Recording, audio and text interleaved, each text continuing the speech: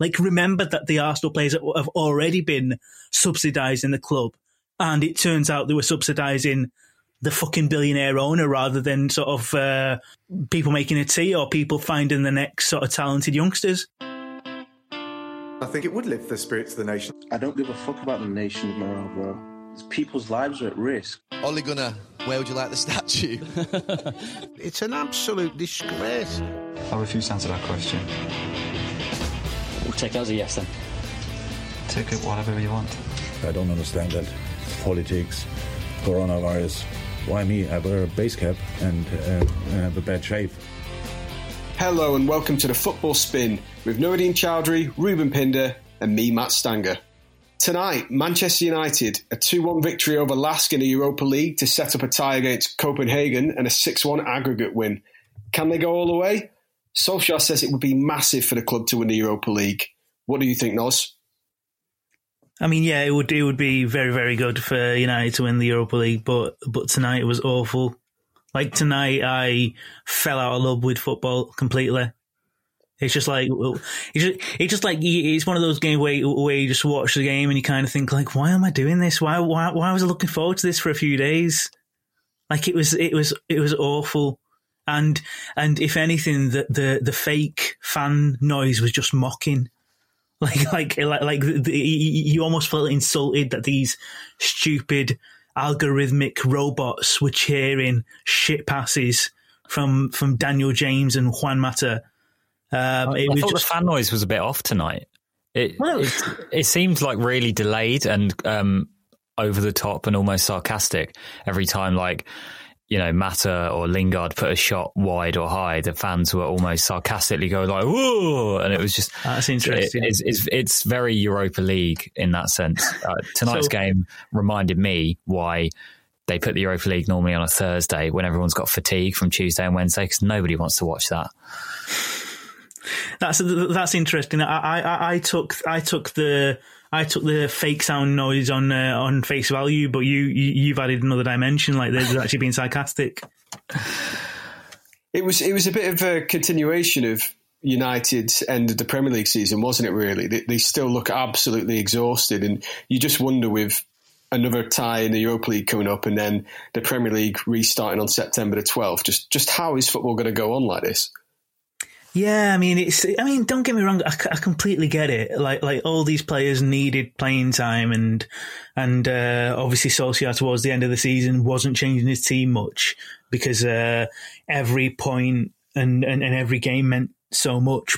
So I totally get that these players needed playing time. They were already 5-0 ahead. They were bound to be rusty and everything, but there was no need for it to be that bad. It's almost like when all the teams first started out after lockdown, they weren't this bad. Like obviously they needed a bit of time to get the tempo back to normal, but you could find a man with a basic pass. You could do the simple things.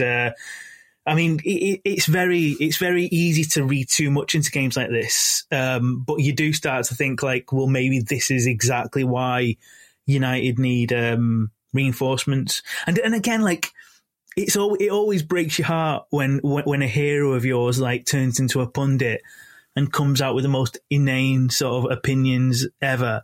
But, like, Paul Scholes before the game, like they asked him about Sancho, and he's like, "Oh, I don't think they need him, because they've got very similar players." And it's sort of like, well, they obviously do need him because the players that they do have, although they've hit upon a front three that are decent, the fatigue showed in those last few games. There was nothing reserve, and as was evident tonight, there's not much in reserve after that. Yeah, absolutely. On that note, I think tonight's game kind of just highlights the stark difference between United's starting 11 and their bench. Like, when other teams that they're trying to be as good as, like as David Moyes famously compared it to, we're trying to be as good as City. When City rotate their front three, they take out Aguero, put in Jesus, take out Mahrez, put in Bernardo Silva. When you're replacing Rashford and Martial with Ighalo and Daniel James, it just emphasises the need to bring in players like Sancho. And going back to the first question about it being a continuation of their poor form at the end of the season, If they win the Europa League, it would obviously be great because Solskjaer will have won a trophy. But then the gap between the end of European football in August and the start of the Premier League is so small. It's going to have a knock-on effect to the start of next season. And I know Nuno Espirito Santo, whose Wolves team are also still in the Europa League, has asked for a longer break at the end of the European cluster at the end of August. But surely that would just catch you up later on in the season. Yeah, it feels like Wolves have been playing for about 3 years non-stop now, doesn't it? But I mean, correct me if I'm wrong, but hasn't some kind of deal been agreed that the European teams will get longer off? Won't they start later? It's not been confirmed yet, as far as I know. So it's obviously open to negotiation, like everything is around the resumption of the Premier League season again in September. But just looking at United again tonight, you mentioned that squad depth, both of you. Was it perhaps a sign of, as much as anything, of how United need to get some players out? Like, I mean, Sanchez is on the move, isn't he, to Inter Milan? That looks like he'll go through in the next 24 hours. And a more that should follow him, because otherwise, you're sort of relying on bodies to come in, and it doesn't look like United have much beyond that first 11 that's going to be able to keep them competitive. Yeah, I think so. I mean, you do need a big squad for the amount of games that United are going to play, but there's a lot of dead wood there. Like Ighalo was always short-term solution, and he doesn't really look like a player who can step in for an important match. He's only good enough for these games, but he'll stick around for another 6 months. Lingard looks like he's going to be off, which probably suits everyone involved. Maybe he'll go to like a Newcastle or a West Ham, where I think Mönchengladbach are interested. Juan Mata is another one who surely looks finished in the Premier League at a club like that. Like, he's obviously still got all of his technical ability, but physically he's just not what United want. Like, he could either go back to Spain and do a Cazorla or go to MLS or something. But there's a lot of, and players like Fosu Mensah, who it's like, they've reached that point now where if they're not going to break into the first team, they should probably go and find a club that will play them in the first team. So they do have a lot of players to shift, which is, again, why they need to bring some more in, and not just Sancho, but some good defenders as well. I've got a question to you two as like non-United fans. Like, what do you make of Daniel James? I was just saying to my dad this evening, who is a United fan, he arrived as a £15 million player from the Championship, and he looks like that when he plays. Obviously, his pace is his main attribute, and it can be useful off the bench. And I know Solskjaer's played him in a front two times this season, in like a 3-5-2 to when they want to play on the break. So he can be useful in that sense. But thinking long term, like players like, obviously Sancho is quite a special case, but they need to aim a lot higher than Daniel James. And I think he'll stick around for next season, but probably not much longer, because he just doesn't look like he has the quality to play for a team that want to, finish in the top four and eventually win a title. It does sort of feel like the Sancho transfer probably means that James has already been written off to an extent. I think like the fee that he came in for, it was never really that much of a gamble. If it worked out, brilliant. If it didn't, it's not huge money for Manchester United. But he's not young, is he? I mean, he's going to be 23 later this year, and you don't often see players develop massively, I don't think, between sort of the age of 23 to those peak years, 27, 28. Usually they're already well along that path by now. And with James, you feel like he has a huge amount of progress to be able to really hold his place in a first 11 playing in Champions League. Yeah, I mean, I tend to agree. The only thing I'd say is that, like, for both United when he first came and like bits and pieces for Wales, he's shown little hints and little sparks of, like, you kind of think, oh, actually he's a player. So I don't know, like it's either a case of he's not suited to United and he probably sort of will have a better opportunity elsewhere, where there's less pressure and less spotlight and everything, or like maybe he's a bit of a confidence player, because like tonight especially, but like in other games, he doesn't seem to have much conviction. Whereas when he was playing well for both Wales and United, and like he's scoring good goals for both, like he got the ball and he seemed quite direct, and it looked as if things were going to happen. We're writing him off here, but you know what's going to happen. He's going to do a Jesper Blomqvist and end up playing the Champions League final next year, isn't he? I won't complain. So you suggested there Juan Mata making an emotional return to Valencia, Reuben, which sounds exactly up my street. I think that would be great to see him go back there and sort of be worshipped again in Spain and have that big send-off like Cazorla had this season. But obviously there's a player that's come over from Valencia to the Premier League in the last couple of days, Ferran Torres. You were based in Valencia, I think, Reuben, weren't you, for a year? So what can you tell us about him? Yeah, well, Mata could replace him because they, play in similar positions. The Ferran Torres one is an interesting deal because he had a release clause of 100 million euros. And as we all know, release clauses are obligatory in Spain and they're often massively inflated to, fend off clubs, especially after the Neymar thing. So, Isco will have one of 500 million or whatever. But to let a player go who's very young, I think he's only 20, really promising, highly rated, has played well this season for around 23 million, which in today's market is basically nothing, is a very strange transfer. I think City are getting a very good player. He's a tricky right-footed winger who loves to get in behind and score goals, which I think suits the way that Pep wants to use his wingers, the way he used Sterling and Sane in sort of between 2017 and 2019. So I think he'll suit their style of play, and it's quite a low-risk signing, even if he doesn't work out, because, as I said, he's quite cheap. But the circumstances in which he left are quite interesting, because Valencia are in a bit of a crisis. They seem to have a yearly crisis. Ever since I kind of went there and became aware of how the club do things, it always seems to be that there's a crisis with Peter Lim, the chairman, involved somehow. And Ferran Torres has spoken about, he did an interview with Marca, the Spanish paper, and spoke about how people at the club and journalists in Spain made him feel like a villain for leaving and everything. But the interesting thing that he said actually was about captain Dani Parejo and how he felt very like they didn't have a relationship. It took him weeks to say good morning, and which I find very strange because Ferran Torres, he's from Valencia, he's loved by the fans, or at least was, and Parejo is similarly a legend there, and that kind of tension within the dressing room is just indicative of a horrendous situation. But he also admitted in this interview that he had 3 demands of Valencia for a contract renewal, and one of them was to be captain. Now, I'm not sure whether this is a slight mistranslation and that he wanted to be one of the captains at the club, or whether he wanted the armband. But Parejo's been there since 2011, was stripped of the captaincy before, got it back. And for a 20-year-old to be making those demands, I'm not surprised that he maybe had an axe to grind with him.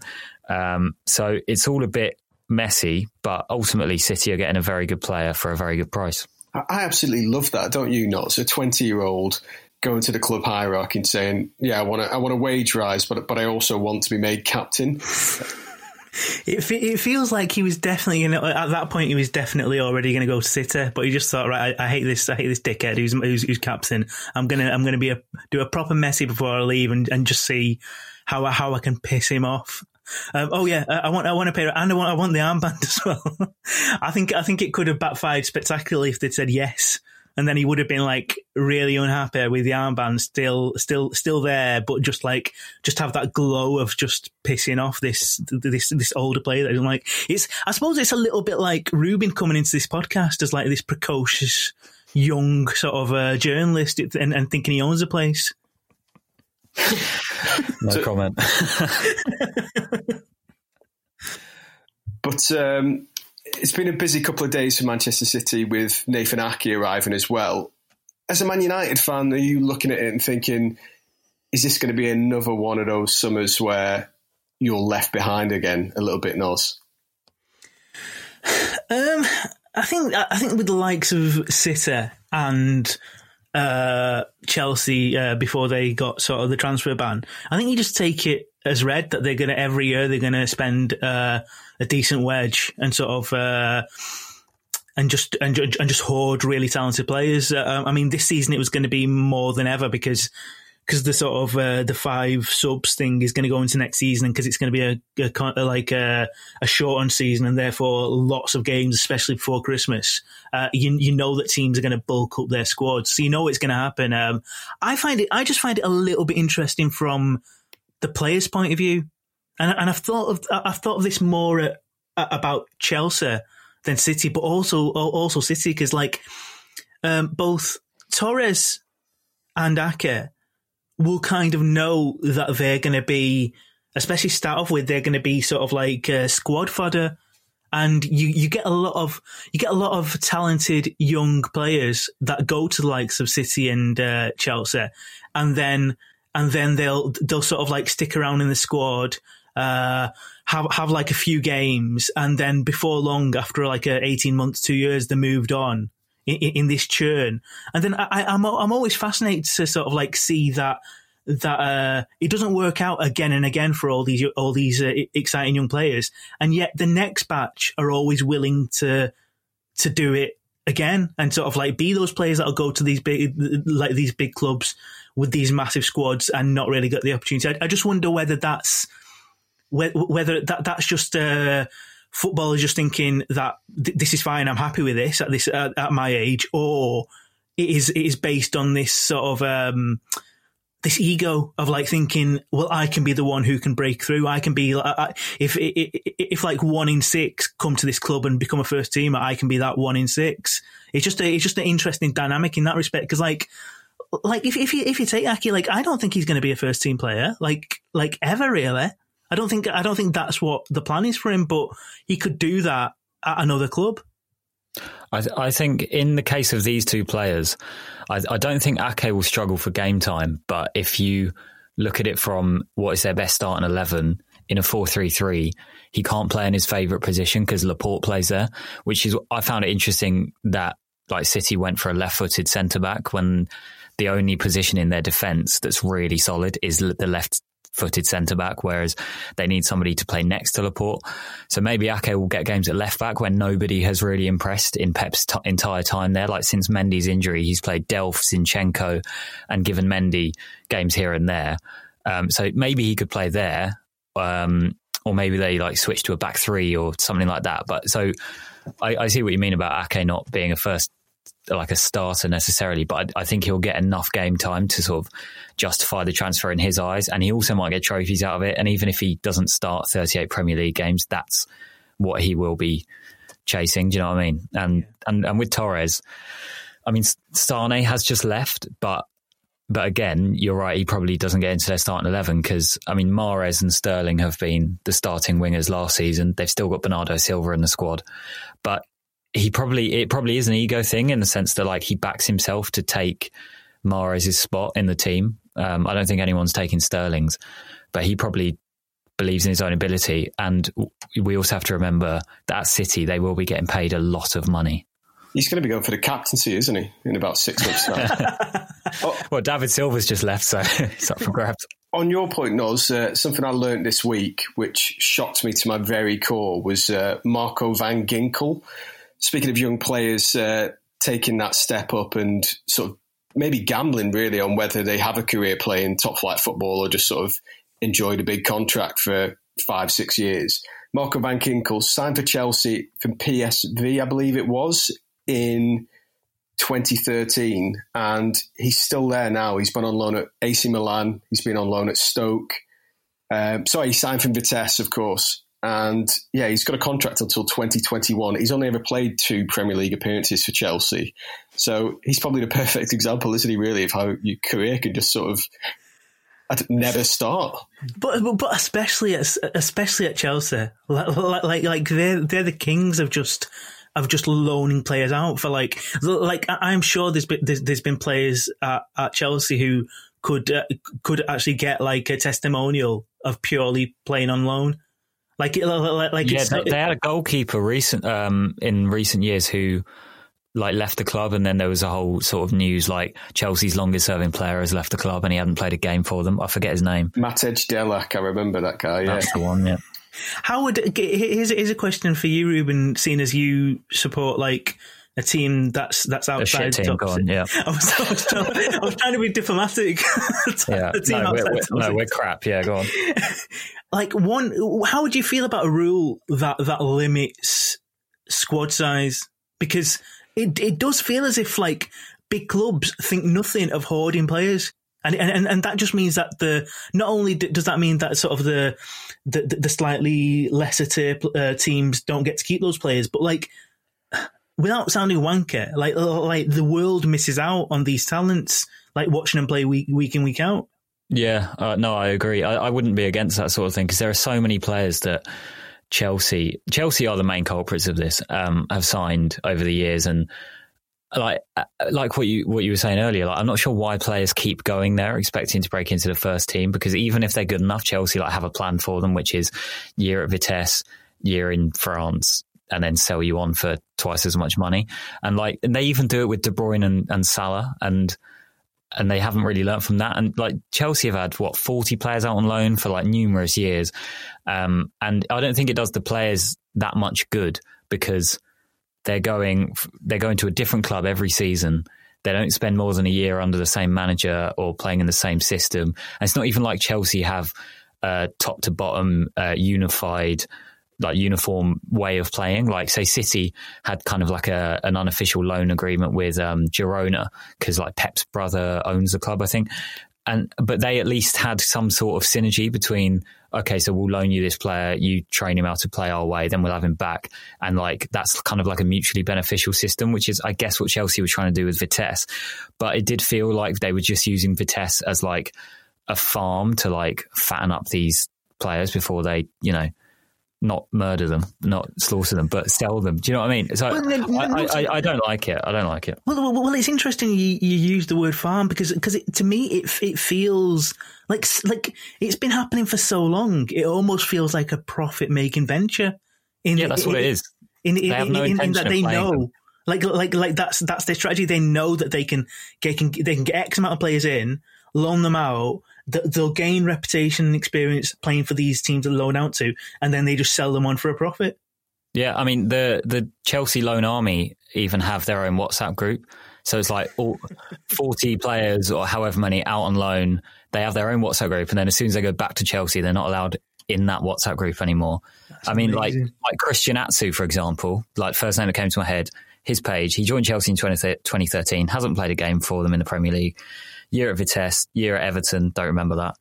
Year at Bournemouth, Malaga, Newcastle, and then he eventually joined Newcastle and became a regular player. But it took him 4 years, and he's 28 now. So it's like, could he have done more with his career in that time had he gone somewhere that actually wanted him, unlike Chelsea did, It's like a business, like you're saying, Oz. I mean, it's like almost like running, the merchandise wing of the company, because you look at like some of the players that Chelsea have sold in recent years, like players like Bertrand Traore, who barely played a game for the club, ended up going to Lyon for about 10 million euros, I think it was. And that'll probably pay Timo Werner's salary for a year.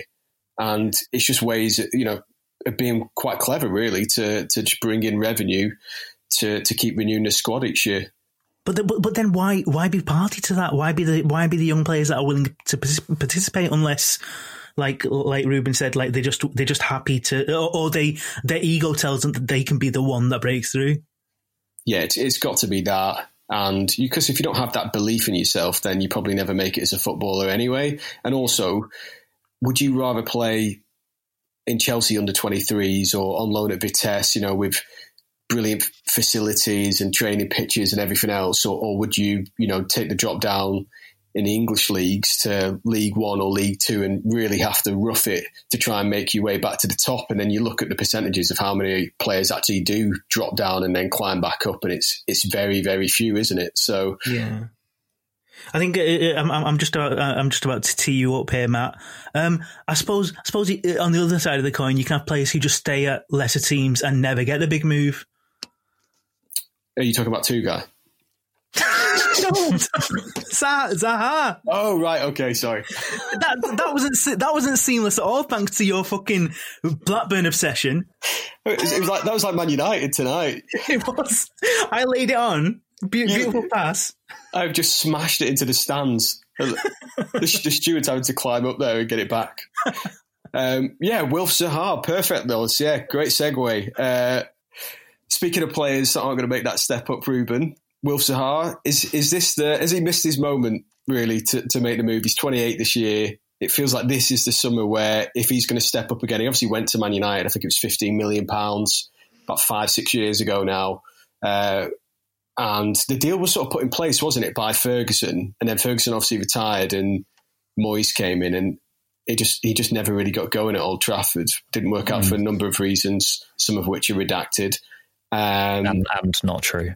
Yeah, and not true. And then obviously he's gone back to Palace. And he is such a superb player to watch. I'm sure so many Premier League managers would love him in their squad. But right now, with coronavirus and everything else that's going on, the idea of paying 80 million, which I think was the fee that was rumoured last summer when Arsenal were interested, it's probably just a non-starter, isn't it?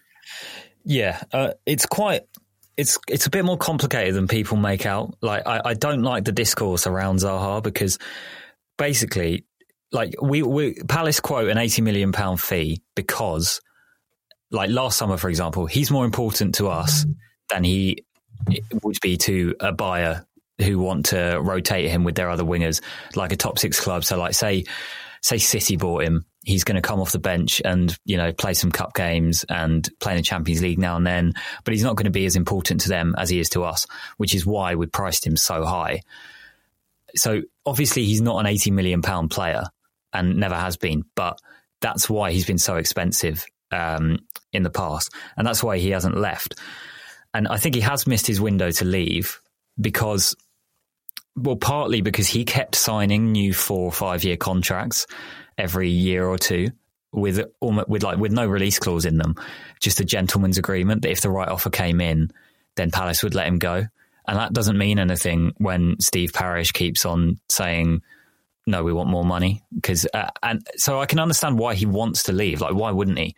But it's not out of like, and Palace fans don't resent him for that. It's not out of any like lack of loyalty. Like, he's stuck with us through the entire time we've been in the Premier League, bar the first season where he was, slumming it in Cardiff. And now Palace fans and the club are ready to let him go, but it's just bad timing that the pandemic has come.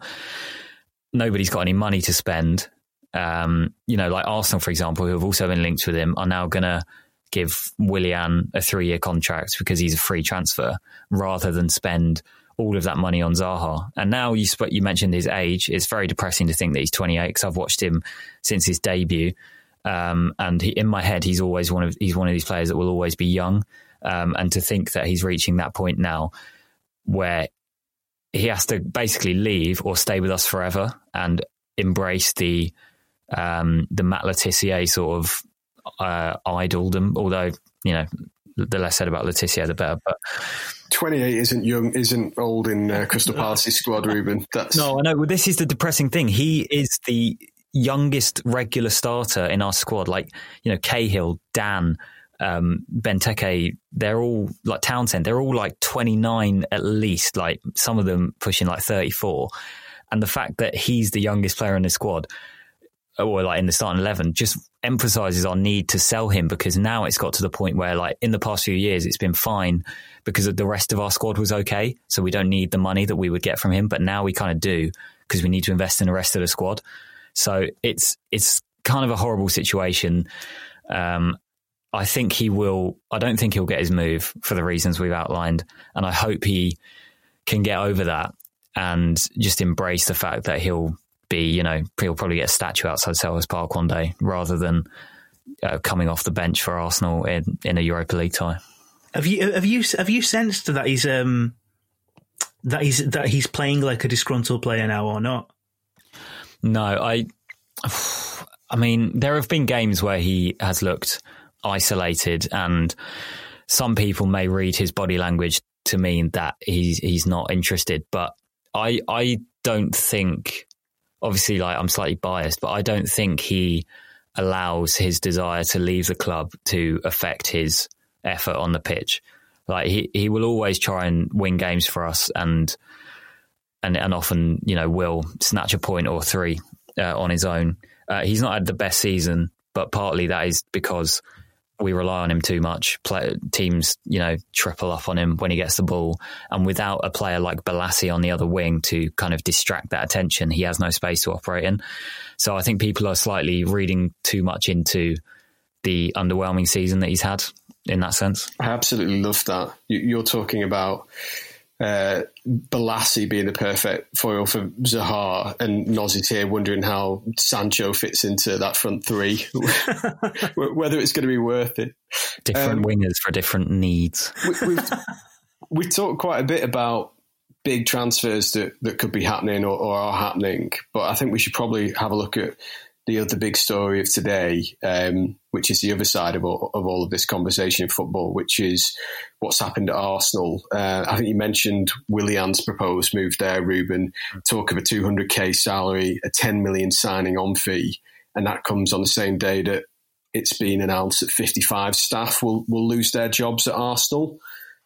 What do we make of this? Because it's the obscene side of football, really, isn't it? When you look at the fees that are bandied about, and then you see the reality for people, communities that work at these football clubs.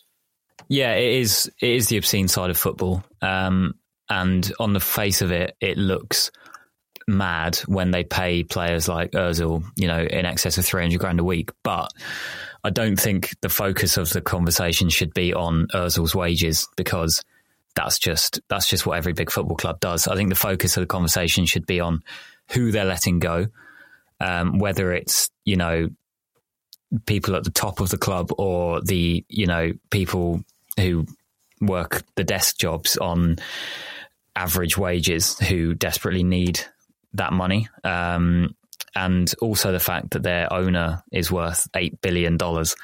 And by doing this, he's, if he's letting 55 people go on 40k a year, which is, a generous estimate, then he's saving like £2 million in the space of a year. And apparently they're going to give Willian 10 million signing on fee. So the priorities are clearly a bit skewed. And I can see why Arsenal fans and just neutral football fans are very disappointed by their actions. But like a story broke today, the Mail are saying that they're set to let their head of international scouting go, who's been at the club for longer than 20 years. So I think maybe that has to be considered, who they're letting go. Obviously, like that's kind of a different conversation when you're getting rid of your scouting department with regards to job security and the like. But it does look absolutely obscene on the face of it. Yeah, I mean, from my point of view, I'd echo a lot of that. I don't like how a lot of the conversation's been framed, because you're getting Ozil and Willian and people like that being referenced in terms of how much money they're getting, how much money they're getting paid. Like it's not on them. It's not on them to be responsible for Arsenal's actions. Like you say, there's an owner who's a multi-billionaire who can't cover the cost of 55 members of staff apparently. And again, like the thing is that it's in a lot of ways it's the worst time that they could have announced it, because we're in the middle, or we're just at the start of a truncated transfer window, and obviously Arsenal are looking to get players in and pay them a salary that will attract them. And in the same way that if Liverpool had gone ahead with their ill sort of fated sort of a furlough sort of plan that was that they did a U-turn on, like they would have actually got they would have got destroyed in the transfer window if they went to sign anybody, because essentially the public would be paying for a portion of that through the furlough scheme. And in the same way that Liverpool fans, in all fairness to them, were sort of outraged by it and kind of said, this isn't on and this is taking a piss. And perhaps that's what led to Liverpool taking the U-turn. You've got to praise some of the more vocal Arsenal fans on social media and the like that have basically said this is disgraceful, because the way Arsenal have sort of framed it when they in their statement is that to ensure that the club can go on and it can. They can add to this playing staff. They've had to do this. And if football fans were as shallow as they're sometimes perceived, then Arsenal fans would be thinking, great, like we don't care about those 55 people. All we care about is what's happening on the pitch. But they've not been like that at all. They've looked at it in a very humane sort of ethical way and kind of thought, like, as much as they want these players and as much as they might want Willian or other players coming in, that's 55 households that are going to go without. That's 55 people who need jobs again at a really difficult time in the wider economy. And like you say, there's something massively obscene with that. And I get your point about it's about how employable these people are. So if the reports are true and the head of recruitment's gone, and the head of recruitment in the UK has gone as well, because they've got such a good reputation and because they've unearthed such good players, they might not have a problem finding a new job. That won't be the case for all of them. I should clarify. I don't want to see them lose their jobs either. There is a difference, obviously. Oh yeah, completely. Yeah. But I completely take your point that you're making that it does matter who they are because there'll be certain people who will be their qualities will be finite in the game, and therefore they will be very much in demand, and therefore things like paying the mortgage won't be an issue for them. So it's a really valid point. But but also like you know as well as I do that if they wanted to do that, because the argument for that is that they're going to. I mean, it's a fucked up argument, but the argument is that they're going to take a more agent sort of orientated approach to signing players, which essentially just means that Edu's mate Choudry will be sort of like leading things to a greater extent. But that's just that'd worry you as an Arsenal fan, just because like these scouts and the scouting system and these head of recruitments have done really well in that position. But if you were going to do that, if that was your strategy to sort of give like Choudry or agents more autonomy and therefore get rid of the scouting department and get rid of the head of recruitment or whatever, just say that that's what you're going to do. Don't sort of like put it in the context of like, oh, COVID, the club's not performing financially because there's no fans coming in, and therefore we've unfortunately had to do this. If your strategy is because you want to get rid of a large portion of your coaching staff, then just do it. Don't fucking blame coronavirus. It feels very short-sighted, doesn't it? Because the figures that you're talking about, like I think that probably is a reasonable estimate. I've seen a few people suggest that today, Reuben, about £2 million a year the club are going to save. And, you know, perhaps it is even more, like, let's say it's 3 million.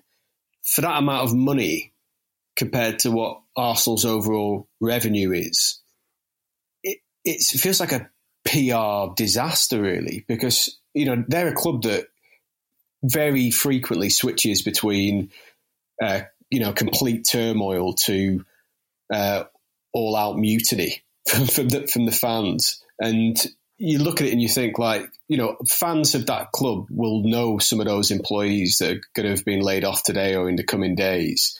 And it's going to leave a bad taste. And it will linger over certainly the transfer window, possibly even the start of next season, that Arsenal have made this decision. And for that amount of money, £2 to £3 million over the next year, when obviously, you know, we're all hoping that coronavirus is a short-term impact on the finances of football and the wider economy, it feels like they've shot themselves in the foot. Yeah, massively. Like £2 to £3 million is a lot of money to most people, but it's not a lot of money to their owner, who in the statement I think they mentioned had helped out a bit with funds. But yeah, like when you put it in perspective, it's just, as you say, it's a complete PR disaster. Like the week after they win the FA Cup, which they also got some prize money for, and they're linked with signing Coutinho and Willian, both clients of that agent, by the way. And that, you know, especially with that signing on fee, I can't get my head around how they thought it was a good idea to make that decision. And also, just to add, like this whole idea of sort of like naming players. Like I saw in Sky Sports as well, like naming Ozil and like talking about how much he earns per week or whatever. Didn't Arsenal players agree to a pay cut anyway? Wasn't it like 12% or something? Yeah, 12.5%. They all took one. So surely part of the reason why the Arsenal players would have taken that pay cut wasn't to save Kroenke any money. It was to ensure that the club could run as it is and people wouldn't be sort of let go. So it was for Willian. Pay cuts for Willian. There'll be fucking t-shirts. They'll all be wearing Willian t-shirts like they did it for him. He's going to have to pay for the biggest night out when he joins that club. but that's the thing. Rather than sort of blaming the Arsenal players or like current Arsenal players in terms of how much they're earning or whatever, like remember that the Arsenal players have already been subsidised in the club, and it turns out they were subsidising the fucking billionaire owner rather than sort of people making a tea or people finding the next sort of talented youngsters. To try and end on maybe a slightly more light-hearted note, Gareth Bale left out of the squad for Real Madrid's trip to Manchester City on Friday. I mean, what's not to love about Gareth Bale at the moment? He is living his best life in Spain, pissing about on the bench in Madrid, does not give a shit about how Zinedine Zidane treats him or thinks about him. Are you two fans, or are you thinking he's wasting his talents? I love Gareth Bale. He's a brilliant footballer who has been, he's been dealt a weird card because he's on loads of money. He plays for one of the biggest clubs in the world. He's won the Champions League a few times, and everybody seems to hate him. It's really weird. Madrid fans, they think he's lazy. He doesn't suit Zidane's style of play, and he just doesn't care, does he? Like. He's just happy playing golf in his back garden, and chilling with his kids. And he's probably glad he's been left out of the squad because it means he doesn't have to fly to Manchester. No offense, and can just chill at home and watch the game, or not. He probably won't even watch it. And I think, given the situation, he's kind of made the most. He's kind of made the most of it because there would be a lot of players who would, understandably, let it kind of ruin their late 20s, but he's not doing that. He's just stacking money and living his best life. I mean, what in a lot of ways, what an absolute hero! Like this is the man who's been sat there in the stands, sort of like entertaining himself, making binoculars out of his program, sort of just generally fucking about. Sort of, he's the kid in class that would in the back of the class would just sort of like be on his chair, just on two legs, just sort of giving no attention, just making it obvious to the teacher that they mean nothing to him. Like this is a man who during a Wales after a Wales victory saw a flag in the crowd that said Wales Golf Madrid in that order, started pissing himself. Went over and got the flag, and then celebrated with the flag, holding the flag with the rest of the team. Wales, Golf, Madrid in that order. I'm like, is it any wonder like Madrid fans are a little bit pissed off and like thinking, is he committed now or not? Because like he obviously does not give a shit. But in fairness, like he's won the fucking Champions League for him. Like he's done okay. So like they can stick the fucking white hankies and fuck off. There you have it, fans. Real Madrid fans, you can stick your white hankies and fuck off. I think that's a perfect place to wrap up tonight's show, Noz. Thanks very much for joining us.